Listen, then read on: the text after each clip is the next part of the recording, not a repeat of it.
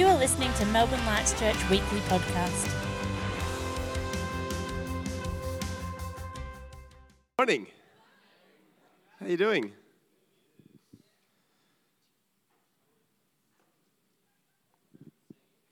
All the better for seeing you, Mark. Happy Father's Day.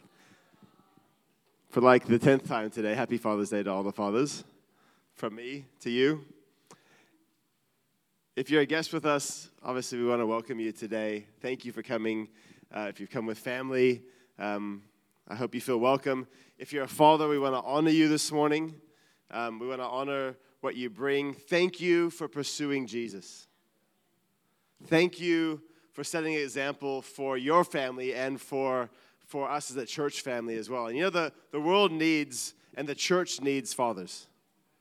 Not just men who have had kids, but men who are pursuing Jesus, who are full of His Spirit, who love their family, who love others, who model what it looks like to become like Christ. We need that. And so if that's you, thank you. If you're growing in that and you're new, thank you. Give the fathers a hand this morning. One of the biggest attacks of the enemy in our culture is against fathers. Because the way we see our natural father and we relate to our natural father so often impacts the way we see our heavenly Father. And I realize that even while we honor the fathers on Father's Day, it can be a difficult time if you didn't know your father, or if you've lost your father, or you had an absent or abusive father, or a father who just hasn't modeled the heart of God to us. And my prayer, honestly, for us this morning and for you, is that Jesus would bring comfort. That actually this wouldn't just be a day to get through, but that He would bring His presence and you'd experience His comfort and His kindness and His love. And that in community, you would see the Father heart of God modeled. I pray for you this morning that the mistakes and failings of your natural father wouldn't impact your relationship with your Heavenly Father. And that where there is hurt and pain, that the Heavenly Father would come and bring healing and restoration. So, Lord, we thank you this morning, Lord, for men who are passionately pursuing you.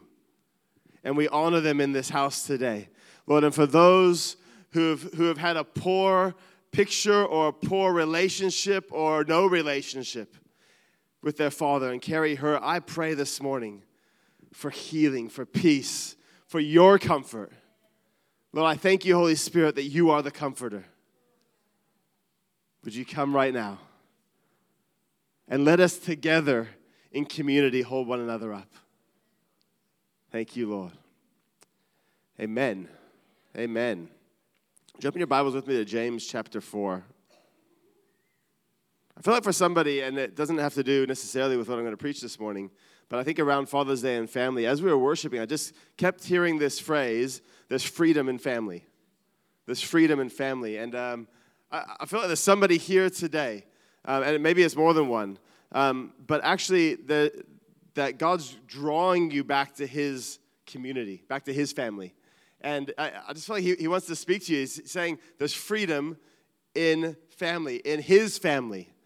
Maybe not in your natural family. Maybe your natural family is a picture of dysfunction, and there's no freedom there. But in His family, there's freedom. And He's speaking to somebody today. So that's for you.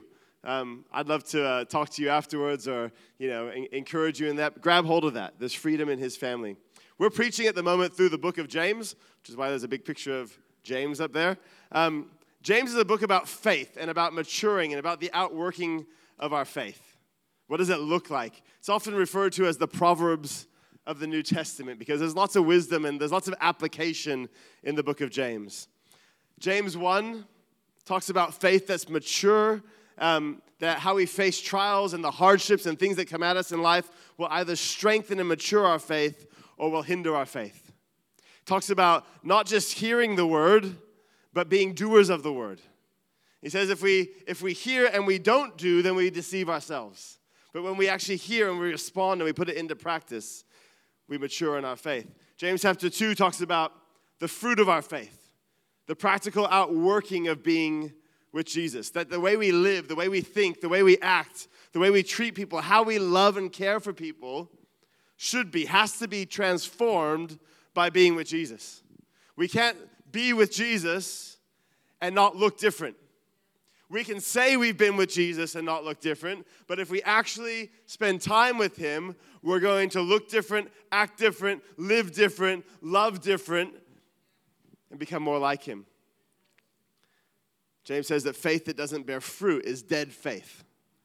James 3 talks about the power of our words, sort of the outworking of that. What does that fruitfulness look like? The power of our words, and that what comes out of our mouths is an indication of what's in our hearts. And then James finishes chapter 3 with talking about wisdom. He asked the question, where are we going to for wisdom? James 4, we're going to jump into James 4 today, from verse 1 to 12. It's kind of he goes on a bit of a rant. Maybe the scriptural word would be a diatribe. He goes on a diatribe against those who fracture the community of faith, the local church, the community of believers, due to their selfish ambition. It's like a verbal attack. It's a rant. And he's asking some questions. He's going after those in the church who are not taking their sin seriously. So there's some big stuff in here. We're going to unpack it today. We're going to ask God to transform us and to speak to us. But he really does go for those who aren't taking their sin seriously. And as a result of that, bring division and fractures to the church. Remember, this is flowing on. And for those of you who are visiting today, you can go back and read James if you want to kind of see where we're jumping in. This is flowing on from taming the tongue and asking the Lord for wisdom. James 3:18 finishes with this verse. And a harvest of righteousness is sown in peace by those who make peace. That's who we want to be. We want to be peacemakers who see a harvest of righteousness. And then he says this in verse 1 of James chapter 4. What causes quarrels and what causes fights amongst you? Is it not that your passions are at war within you? See, in contrast to those who make peace, which should be our goal in the church and in the kingdom, quarrels and fights are caused by the passions of our self-centered desires. When it actually is about me and what I see is best for me, my selfish desires, it causes disagreement and quarrels and division because I'm actually thinking about myself and not being a peacemaker and thinking about others. See, when we don't deal with the flesh, when we don't deal with our worldly desires, we become a hindrance to those who God's called us to love and to build up. So actually for all of us, if you're following Jesus, we're called to build up others, to love others, to prefer others, to actually go, what's best for those around me? And Jesus says this, that other people will know the church by their love for one another. Now, if we're honest, that hasn't always been the truth or the reality of the church, has it? Actually, the church often has been known for its division, the way it talks poorly about each other, the way it puts people down and doesn't love others. But if we've been with Jesus, if we're found in his presence and we're becoming more like him, we should become those who love others and whose goal is to see their highest and their best. When we don't do that, it causes hindrance and division because rather than loving, we fight for what we feel entitled to. We fight for our viewpoint rather than the gospel. We fight for our view of the gospel rather than Jesus' view of the gospel. In Romans 12, verse 9 to 18, we're going to read a chunk here, and I think it'll come up on the scripture if you don't have your Bibles. It says this, let love be genuine. I mean, we could preach on that all morning. Abhor what is evil. Hold fast to what is good. Love one another with brotherly affection. Outdo one another in showing honor. That is a great scripture. Who have you tried to outdo in showing honor today? Have you shown anyone honor today?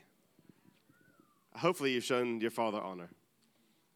At least your Heavenly Father. But outdo one another in showing honor. Do not be slothful in zeal. This is a great scripture. Talking about passion. Don't be slothful. How often do we show up to church, let alone to the world, and we're like, ugh. slothful. We can't even get ourselves to stand to worship our King. Woo! I'm not having a go. If you couldn't stand this morning, I wasn't looking at anyone. I was at the front. I was looking forward. I'm not having a crack at you. I'm just saying, how often do we come with such a lack of passion? He's saying, don't be slothful. Be zealous be fervent in the Spirit. Serve the Lord. Rejoice in hope. Be patient in tribulation. Be constant in prayer. Contribute to the needs of the saints. Seek how to show hospitality. This is like an expansion of what James is saying. Remember, James wrote the book of James before any of the other books of the New Testament, apart from the Gospels and Acts. So before any of Paul's letters. So Paul in Romans is like expounding upon a lot of the stuff in James. Bless those who persecute you. Bless and do not curse them. Rejoice with those who rejoice. Weep with those who weep. It's all right to weep in the kingdom. Do you know how many scriptures there are in the Bible about weeping? It's all right to be sad. We just don't live in the place of sadness. It's all right to experience the emotions of life. It's all right to go through the valley of the shadow of death. The Bible says Jesus wept. But so often in church, and I'm going on a tangent, but so often in church, it's like the joy of the Lord. And the Lord does bring joy. But we get fake about it, and we feel like we don't have the right to those moments of sadness and weeping and sorrow. And we actually need to help people, because it says, weep with those who weep. Come alongside and say, you know what? Actually, I'm going to weep with you. Rejoice with those who rejoice. Weep with those who weep. Live in harmony with one another. Do not be haughty, but associate with the lowly. Never be wise in your own sight. Repay no one evil for evil, but give thought to do what is honorable in the sight of all. If possible, so far as it depends on you, live peaceably with all. That is a big one. Why are there quarrels among you? Is it not because your passions are at war within you? We're seeking our own selfishness, but Paul expands and says, if possible, as far as it depends on you, as far as you have a role in this, live peaceably. Be a peacemaker. Be at peace. Oof. Goes on to say this in verse 2 and 3. You desire and do not have, so you murder. Oof. You covet and cannot obtain. See, remember, he's going on a bit of a rant. You covet and cannot obtain, so you fight and quarrel. You do not have because you do not ask. You ask and you do not receive because you ask wrongly and spend it on your passions.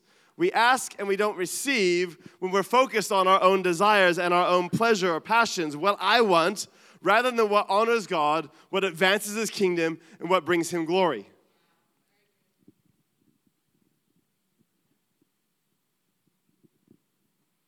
We ask and we don't have because we haven't dealt with the selfish desires of our flesh, and it's actually become more about me than about His kingdom and His glory and His honor. And we like to claim Psalm 37 verse 4. And He will give you the desires of your heart. He, the Lord. We like that scripture. Lots of people. But the Bible says He's going to give me the desires of my heart. But nobody likes to read the two verses that come before and the verse that comes after that. Because verse 3 and the start of verse 4 says, trust in the Lord, do good, dwell in the land, and befriend faithfulness. Delight yourself in the Lord, and He will give you the desires of your heart. Then it goes on in verse 5 to say, commit your way to the Lord, trust in Him, and He will act. So what are the caveats to He will give you the desires of your heart? To trust in the Lord, to do good, to befriend or to feed on faithfulness, to delight yourself in the Lord, to delight in what He delights in, to find your value and fulfillment in that thing, to commit your way to Him, and to trust Him. To trust His character, to trust His nature, to trust His timing, to trust His provision. And then He'll give you the desires of your heart. Because when we do all that stuff, it realigns us to His glory and His honor and what's actually who He's about, not just what I want. We like to grab hold of half verses, claim them out of context, and then get angry at God because He didn't do what I thought He should do. Goes on in verse 4, you adulterous people. Oof, thank you, James. Do you not know that friendship with the world is enmity with God? Therefore, whoever wishes to be a friend of the world makes himself an enemy of God. Or do you suppose it is to no purpose that the Scripture says he yearns jealously over the Spirit that he has made to dwell in us? God wants your heart. He's setting up this picture, James, and it's sort of his rant about when we pursue our own passions and our selfish desires, it's not good for those around us. It causes division and quarrels. And then he's kind of saying that we don't receive what we have because we're being selfish and we're pursuing our own thing rather than what gives him glory and honor. And then he's like, but God wants your heart. He's jealous for you. Why am I writing this to you? Because he's jealous. We can't have a little bit of the world and a little bit of God. That's why James uses such harsh language, and he's going on a rant because he's going, I can see what's going on, and it can't be that way. This is not the best thing for you. We can't have a little bit of the world and a little bit of God because he's jealous for your affections. What does that mean? He wants relationship with you. And he's holy, and he's worthy, and he's other, and he's righteous. And we can't have one foot in both camps. If we just preach self-help, do what's best, do what makes you feel good, do what you desire, like James is kind of ranting against at the beginning here, then, yeah, it's fine. Have a foot in both camps. Because whatever makes you feel good. But if we preach the holiness and the righteousness of God, that Jesus died so that we can have a relationship, that he sacrificed for us, then we can't have a foot in both camps because God's jealous for our affection. He wants all of your affection, not just Sunday morning affection. Every day, all the time, all of your affection, everything that you have is his. Now, I know that none of us are living in that place, myself included, where I can say, I know that everything I have, every moment is his. But I want to get to that place. That's the cry of my heart is, God, make me more like you. God, where there's things that I'm withholding from you, where there's affection that I'm withholding from you and giving to other things, Lord, would you transform my heart? He's jealous for our affections. Imitating the world's way of thinking or the world's activities, the world's wisdom and the way the world does things makes us enemies with God. Because it's either his way and his kingdom, his rule and his reign, or it's something else. We don't like to preach this often because everyone gets really quiet and then they're like, oh. But it's the truth. He desperately desires our spirits to worship him. He desperately desires your affection. He desperately desires time with you. And he's about relationship and intimacy. Verse 6 says, but he gives more grace. He gives more grace. Therefore it says, God opposes the proud, but gives grace to the humble. What causes us to think that we can have a little bit of the world and a little bit of God? Or that my desire and what makes me feel good is what's best? It's pride that causes us to think we can have a little bit of the world and a little bit of God. It's pride that causes us to act according to our own wisdom. It's pride that says that I know what's best for me. That our way is better than God's way. And when we're in that place of pride, it becomes about me rather than about his glory. In that place of pride, the Bible actually says that God opposes us. That picture is like being at the sharp end of a spear. I'm trying to go this way, and there's the sharp end of the spear pointing at me. You're moving forward, but there's a sharp end of the spear blocking your way of moving forward. I don't know about you, but I don't want to be in that place where God's opposing me.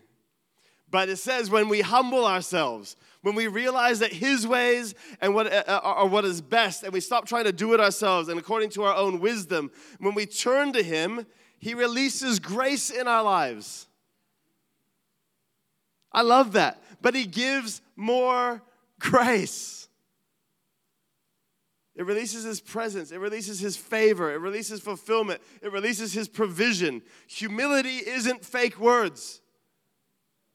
It's a revelation that I'm nothing without him. That all the wisdom I have, my worldly wisdom, all of my experience is nothing without him. All the wealth I have and all the things I've stored up are nothing without him. It's a recognition of who I am, not in relationship to myself, but in relation to who he is. That's true humility. It's not, oh, I'm a worm. No, it's actually, Lord, without you, I have nothing. But because of you, I'm a son of the Most High. It's not, I'm a worm. It's actually, I'm seated in heavenly places. I'm royalty because of who Jesus is, because in him, I'm a son of God. And in him, I have an inheritance. And in him, I'm marked with the Holy Spirit. False humility is, I'm a worm. I'm broken. Real humility is, no, I rule and reign with Christ. But it's not me, it's him. I'm seated in heavenly places. But it's not because of me, it's him. I'm righteous because of his sacrifice. But without that, I'm a broken sinner. It's a recognition of who I am in relation to who God is. Humbling ourselves is the starting point to finding true identity in God. If you get nothing else out of this morning, please get this. Humbling ourselves is the starting point of finding our true identity in God. And he goes on to say this, submit yourself, therefore, to God. So humble yourself, he releases grace to us. Submit yourself, therefore, to God. Resist the devil, and he will flee from you. Draw near to God, and he will draw near to you. That's a beautiful passage. That's a beautiful sentence. Draw near to God, and he will, underline that if you have a paper Bible. Highlight it if you have your phone. He will draw near to you. Cleanse your hands, you sinners, and purify your hearts, you double-minded. Be wretched and mourn and weep. Let your laughter be turned to mourning and your joy to gloom. You're like, what is he talking about? I'll tell you in a second. Humble yourselves before the Lord, and he will exalt you. Submit yourself to God. Draw near to him. Don't take sin lightly. What is he saying? He's saying, stop messing around with the things that Jesus died for you to be free of. He's writing to the guys, this is the church in Jerusalem. James is writing and saying, stop messing around with sin. Stop laughing at sin and brokenness. He says there, let your laughter be turned to mourning and your joy to gloom. Why? Because they were taking it lightly. They were like making light of sin. They're like, it doesn't matter, whatever. I can do what I want. I can come when I want. I can just waltz into church and it's all fine. Remember, this is like right in the times of the book of Acts. This is like 7 to 12 years after Jesus' death and resurrection. This is like the Holy Spirit is poured out. There's people coming. This is when in the book of Acts that they were selling their possessions and laying the proceeds at the apostles' feet. And you see the account of Ananias and Sapphira. And it's not that they couldn't have kept what they sold. They sold a piece of land. They came in and they said, this is all the money that we got for it. And they lied because they actually kept some for themselves. The point is not that you have to give it all. If anyone teaches you that's not the point of that. The point isn't you have to sell your house and give it to the church. No, that's not it. The point is that they lied about what they were doing. And he dropped dead in the presence of God. There was a weightiness to the presence of God. And as a people, we're crying out for revival, but we keep making light and laughing at the sin and going, it doesn't really matter, I can come in and out. If somebody dropped dead when the presence of God came, we would probably all start living some very different lives.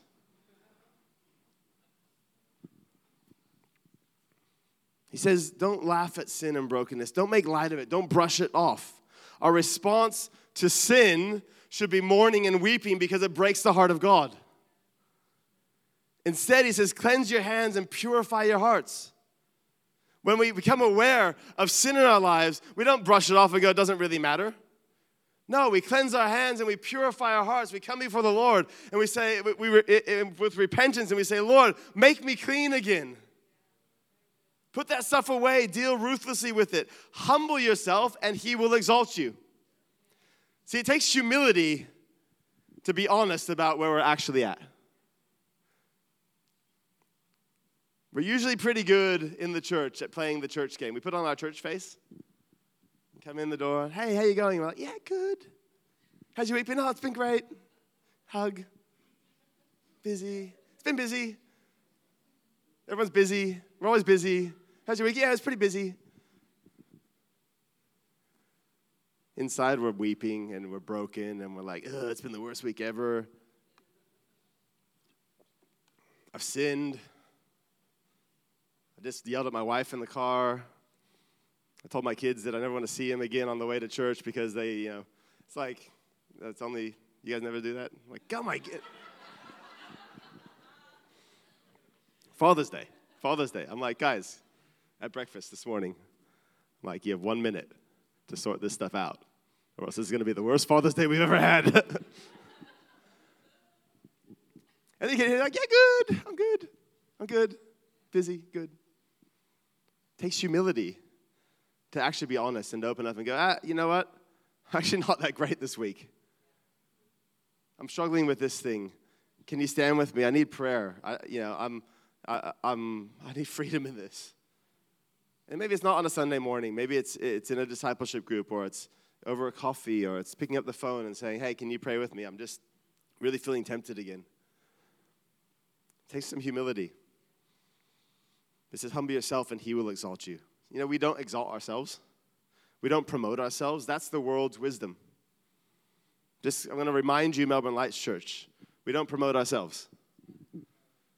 That's the world's way, the world's wisdom. We humble ourselves and we allow God to exalt because all the glory belongs to him and all the honor belongs to him.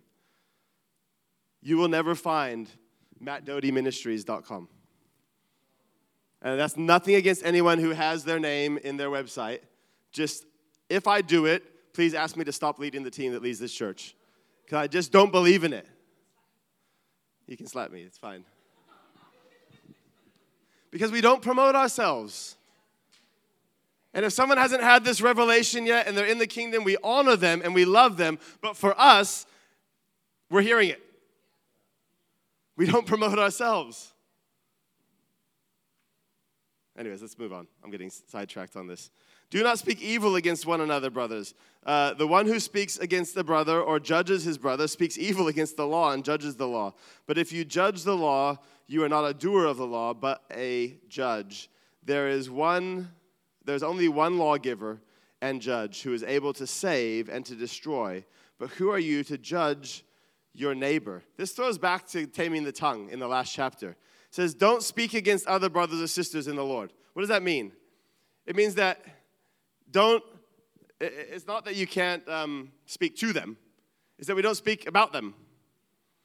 We like to make ourselves feel better by making other people look worse. We often, and it's a mark of immaturity, we do that as individuals. We point out the flaw in others so that we feel better about ourselves. But we get self-righteous in the kingdom, and we do it as churches. And we do it about believers. And, look at me. I feel better about my sin because look at Jason's sin. Whoa, he's really I'm picking on Jason because he's good. So if he's like, I don't know about the rest of you, but no, it's because he's wearing a white shirt and he stands out in the light. No, we like to go, they're a really bad sinner, so my sin's okay. It says, don't speak against other brothers and sisters in the Lord. If we're doing it, it's either because, why do we do this? We're prideful, because we think we're better, or we're insecure, and we don't know our identity. So if we're full of pride and we think we're better, we often speak against other people because we think we're better than them. But if we're insecure, born out of that place of insecurity, it's because we don't know our identity, and actually we're trying to find our place. Deal with our heart. Pursue Jesus. Live on mission. Don't speak down about other believers. Don't speak down about other churches or ministries. I said a few weeks ago that God challenged me, and I had to unfollow a whole bunch of church meme accounts, even though I found them hilarious. There was every now and then, there was the not hilarious. There was things that were because you know that in every bit of humor, there's a little bit of truth. We like to say, I'm just joking. But there's a little barb in the joke. And God challenged me because it was like, if we're going to pray for revival and we're going to ask for more of God's presence, how can we do that and speak poorly of other believers? How can we do that and laugh at jokes about them?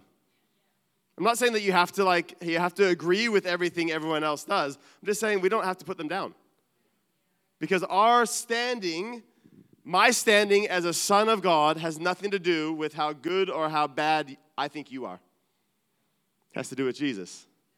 Who we are as a church in the city has nothing to do with whether we see other churches doing the right thing or the wrong thing or what we think about them at all.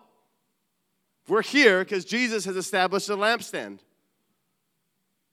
And as long as we keep making much of him, we'll continue to be here. If we get off of that track, then things might change. But it doesn't have anything to do with other people. It's not like we're here, and if we put them down enough, then people will leave there and come here. We don't want that. If people are going to come join Melbourne Lights, it's because they see Jesus, and he's added them. And if he hasn't added them, we don't want them. Anyways, I don't know why I'm getting on that tangent this morning. Verse 13, come now, you who say, today or tomorrow we'll go to such and such a town and spend a year there and trade and make a profit. Yet you do not know what tomorrow will bring. What is your life? For you are a mist that appears for a little time and then vanishes. Instead, you ought to say, if the Lord wills it, we will live and do this or that. As it is, you boast in your arrogance. Thanks, James. All such boasting is evil. Told you he's ranting. He's like he's 4 chapters in here. He's exhorting them. He's not ranting. He's exhorting them and calling them up to more, to be honest. He said, I've laid some foundations about mature faith, about standing through trials, about seeing the fruitfulness of our faith, about what that looks like. Now I'm going, hey, these are things that can't be anymore. If we're going to be mature, we have to deal with these things. And again, James is addressing here those who think that their wisdom and their wealth and their business prowess will be enough in life. And how often, especially in Western culture, do we fall into that trap? But I'm successful, I'm wealthy, I know things, I'm educated. I don't need Jesus. We might not say that, but we often live like that. He's not saying that planning or investing here is wrong. But arrogant self-confidence, boasting is wrong. Trusting in ourselves is wrong. And as he highlights early in the chapter, are we submitting ourselves and our plans to God? Are we going, because I'm not saying that to have plans is bad. I don't think he's saying that. But are we submitting it to God? Are we focused on our own desires and our own pleasure and what I want and what looks best in my eyes, or what honors God and what advances his kingdom and what brings him glory? Have we actually asked that question of the decisions that we make? In Matthew 6, verse 31 to 34, Jesus says, don't be anxious about anything. Therefore, do not be anxious about anything, saying, what shall we eat, or what shall we drink, or what shall we wear? For the Gentiles seek after those things. And your heavenly Father knows that you need them. But seek first the kingdom of God, and secondly, his righteousness, and all these things will be added to you. What do we seek first? The kingdom? What do we seek next? His righteousness. Are we bringing the plans and the things that we're thinking about the future under the authority of God and saying, does this bring you glory? Does this honor you? Does this advance your kingdom? His kingdom and his righteousness. Therefore, do not be anxious about tomorrow, for tomorrow will be anxious for itself. Thank you, Jesus. Sufficient for the day is his own trouble. I love that. Don't worry about tomorrow. Tomorrow is going to have its own stuff. There's enough going on today for today. That's for somebody this morning. Are we focused on our own desires and our own pleasures, or on what honors God and advances his kingdom and brings him glory? It's the ultimate question around submitting myself to the Lord, of him being Lord of my life. That's really what salvation is, that I stop being Lord of my life and he starts being Lord of my life. I get off the throne of Matt Doty and I put Jesus on the throne of Matt Doty. and I have a new identity, and I have a new lineage, and that's worked out from that day that I make that decision until the day that this earthly body dies and my spirit goes to be with him. That's worked out. And the ultimate question in that process is, am I focused on my own desires and pleasures, or on what honors him, advances his kingdom, and brings him glory? Are my decisions based on what I think is best for me, or what brings him glory, honor, and advances his kingdom? If you don't ask that question regularly of yourself, can I suggest that there might be a little bit of a lordship issue in your life? James finishes the chapter with a key theological verse. He says, so whoever knows the right thing to do and fails to do it, for him it is sin. There's a whole preach in this verse alone, but I'm going to unpack it in like 2 minutes for you. This is in the context, remember, that we've seen in the whole chapter, of doing what I think is best. Arrogantly, pridefully choosing to follow my own desires, my own plans, rather than seeking the kingdom. And he ends with this little thing. See, in the process, ignoring what God's called me to and his pattern is called the sin of omission.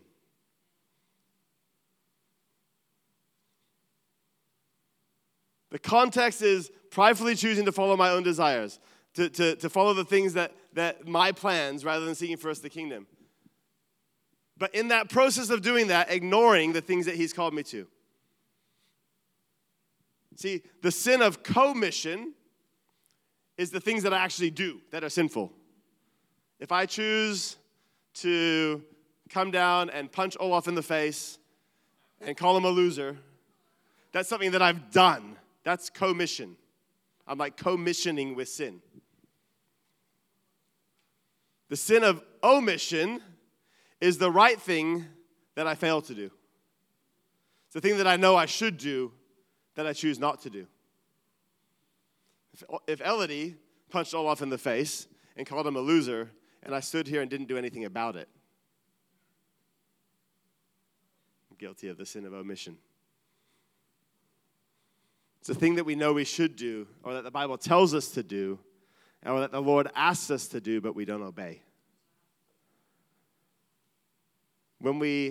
Let's get personal this morning, when we don't love others. Because, here's the thing. Can we be honest? We're like, you sinner.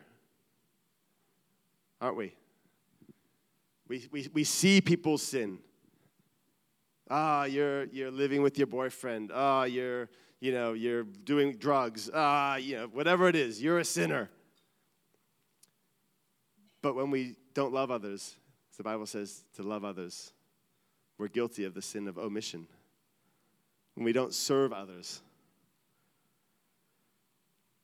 when we make excuses as to why it doesn't apply to me.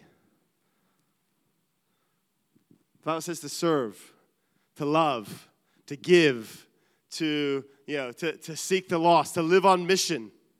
You go, it doesn't apply to me. I've done that for long enough. I get to rest now.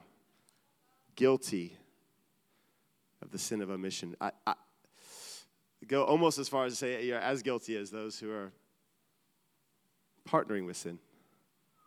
Because he says, when we make excuses, see, there's a heart issue, and we're as guilty of sin as the person who speaks against his brother or lies or steals or assaults somebody. And if we recognize in that life, that thing in our life, it's the fruit of pride and worldliness, which is what James is talking about. So if we recognize that I hear something or I read something in the Bible and my response is that doesn't apply to me, then you can guarantee there's pride in your heart, which is what James is talking about, and God will oppose you in that area. So you need to humble yourself and say, God, help me deal with this. Set me free.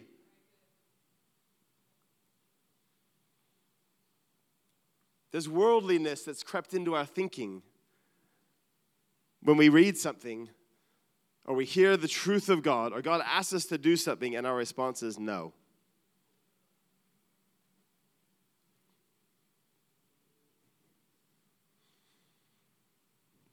Happy Father's Day.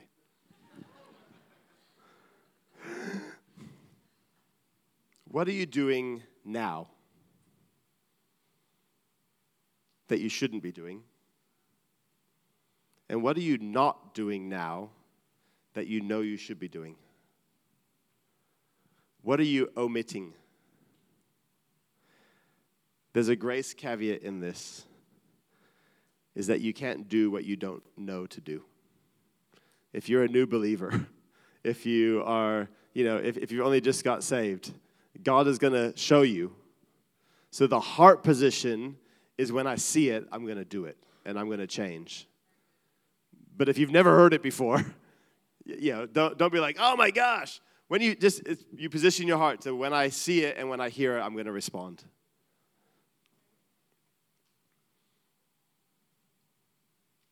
What are you omitting? See, we're often subtle about it and we make excuses because the heart's deceitful. We create theologies around our omission because it makes us feel better in our sin.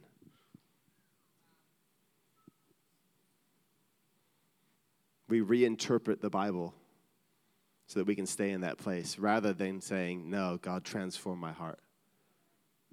This is my question for us this morning. I'm finished. Is there pride in your life that you need to deal with and humble yourself?